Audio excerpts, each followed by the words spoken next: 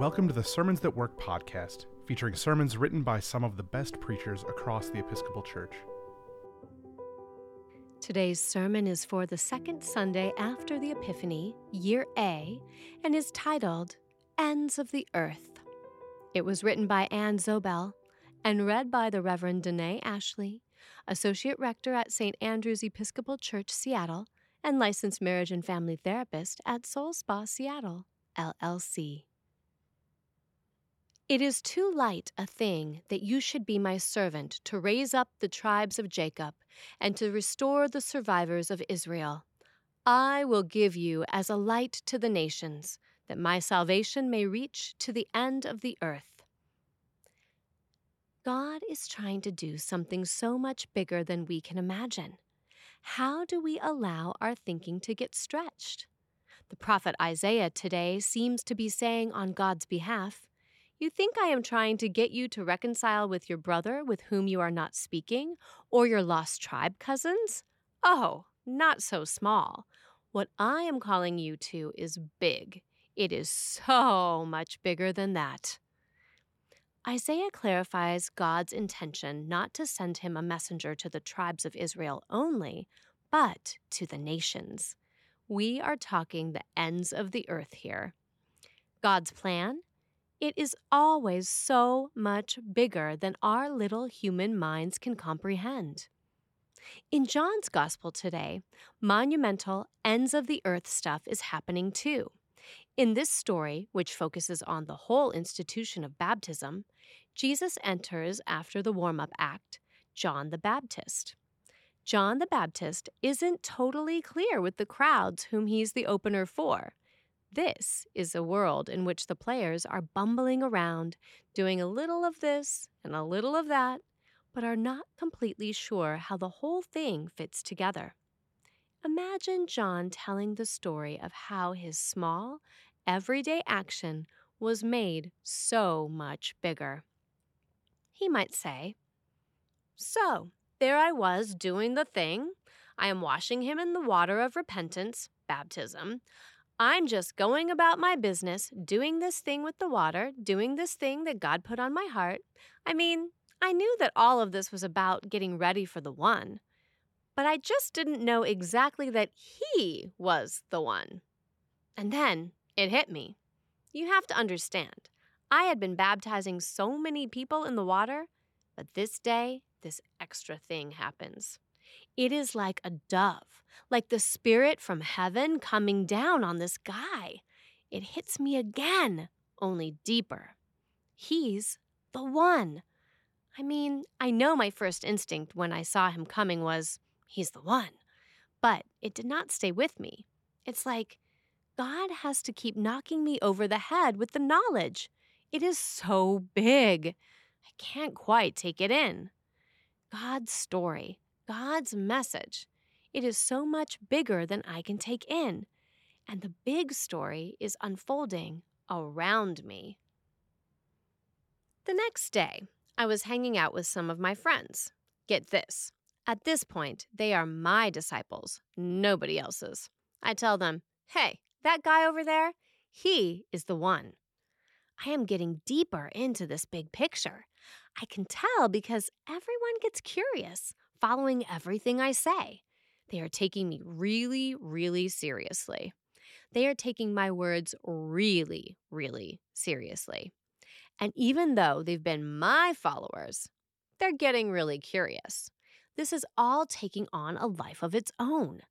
They feel an urge to turn and, well, follow the one. And do you know how the one responds when he senses they're following him? He turns around and confronts them with a question about their intentions. He asks, "What are you seeking?" They respond with a small story answer. "Teacher, we just want to know where you are, where you stay." The one responds, "Follow me. Come with me and you will see. You will see where I am." It almost reads like the one is saying, "Not only will you see where I am, but you can be with me there. I want you.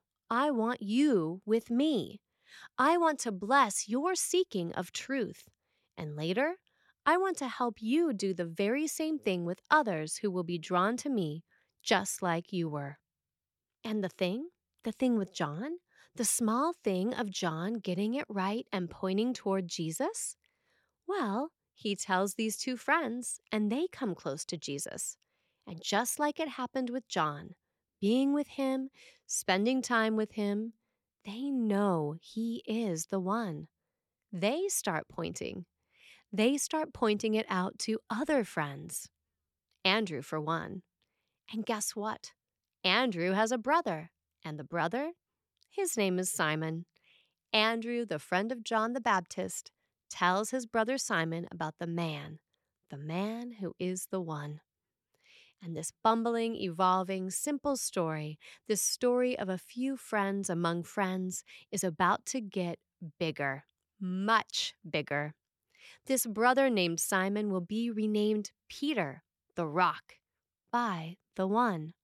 The little story doesn't stay a little story. It grows into a way bigger story of God's imagining, an ends of the earth kind of story. We can't take it all in. It is so much bigger than we can imagine.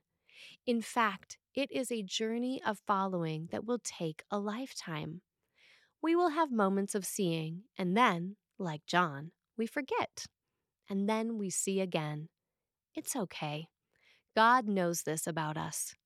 We are journeying to be with Jesus in fits and starts now, but seeing the whole big picture later. And in the meantime, don't worry about the bumbling. God already knows about that and picked you anyway. Just keep pointing. Just keep remembering.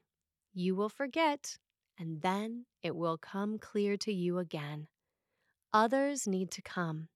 Others need to know where the one stays. Hint, it's usually with the folks on the margins.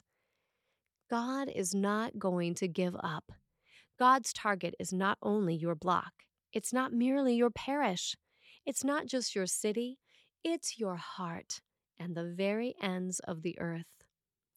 God is trying to do something so much bigger than we can imagine. How do we allow our thinking to get stretched? Where do you see glimmers of the one in your time? When have you felt an urge to turn and follow the one? When do you get most excited about following, more excited than you had previously imagined? What might it look like for you to allow yourself to stretch, to allow God's story in your life to get bigger? Ann Zobel is a postulant from the Diocese of Southern Virginia in her second year of an MDiv program at Bexley Seabury Seminary. She loves all things tree for the many lessons they teach about cycles, rootedness, and being agents of transformation. She and her husband love to hike the mountains of Virginia and spend time with their 4 grown children. Ann's preferred method of Jesus following is breaking open the stories of God at work and community with wondering. Sermons That Work is an offering of the Episcopal Church's Office of Communication. For more free resources, including sermons, Bible studies, bulletin inserts, and more, visit episcopalchurch.org/sermons. We would love it if you'd rate, review, and subscribe to our podcast on your favorite podcasting platform. And while you're at it, share it with a friend.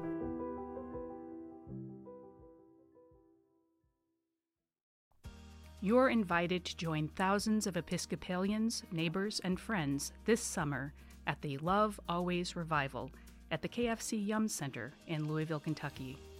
On Saturday, June 22nd, get immersed in inspiring worship and community, deepen your love for God, kick off the 81st General Convention, and extend a warm welcome to folks discovering the Episcopal Church. The revival is free to attend, so bring your friends.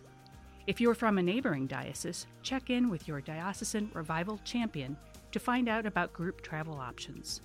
You can find more information along with registration at iam.ec/lovealways.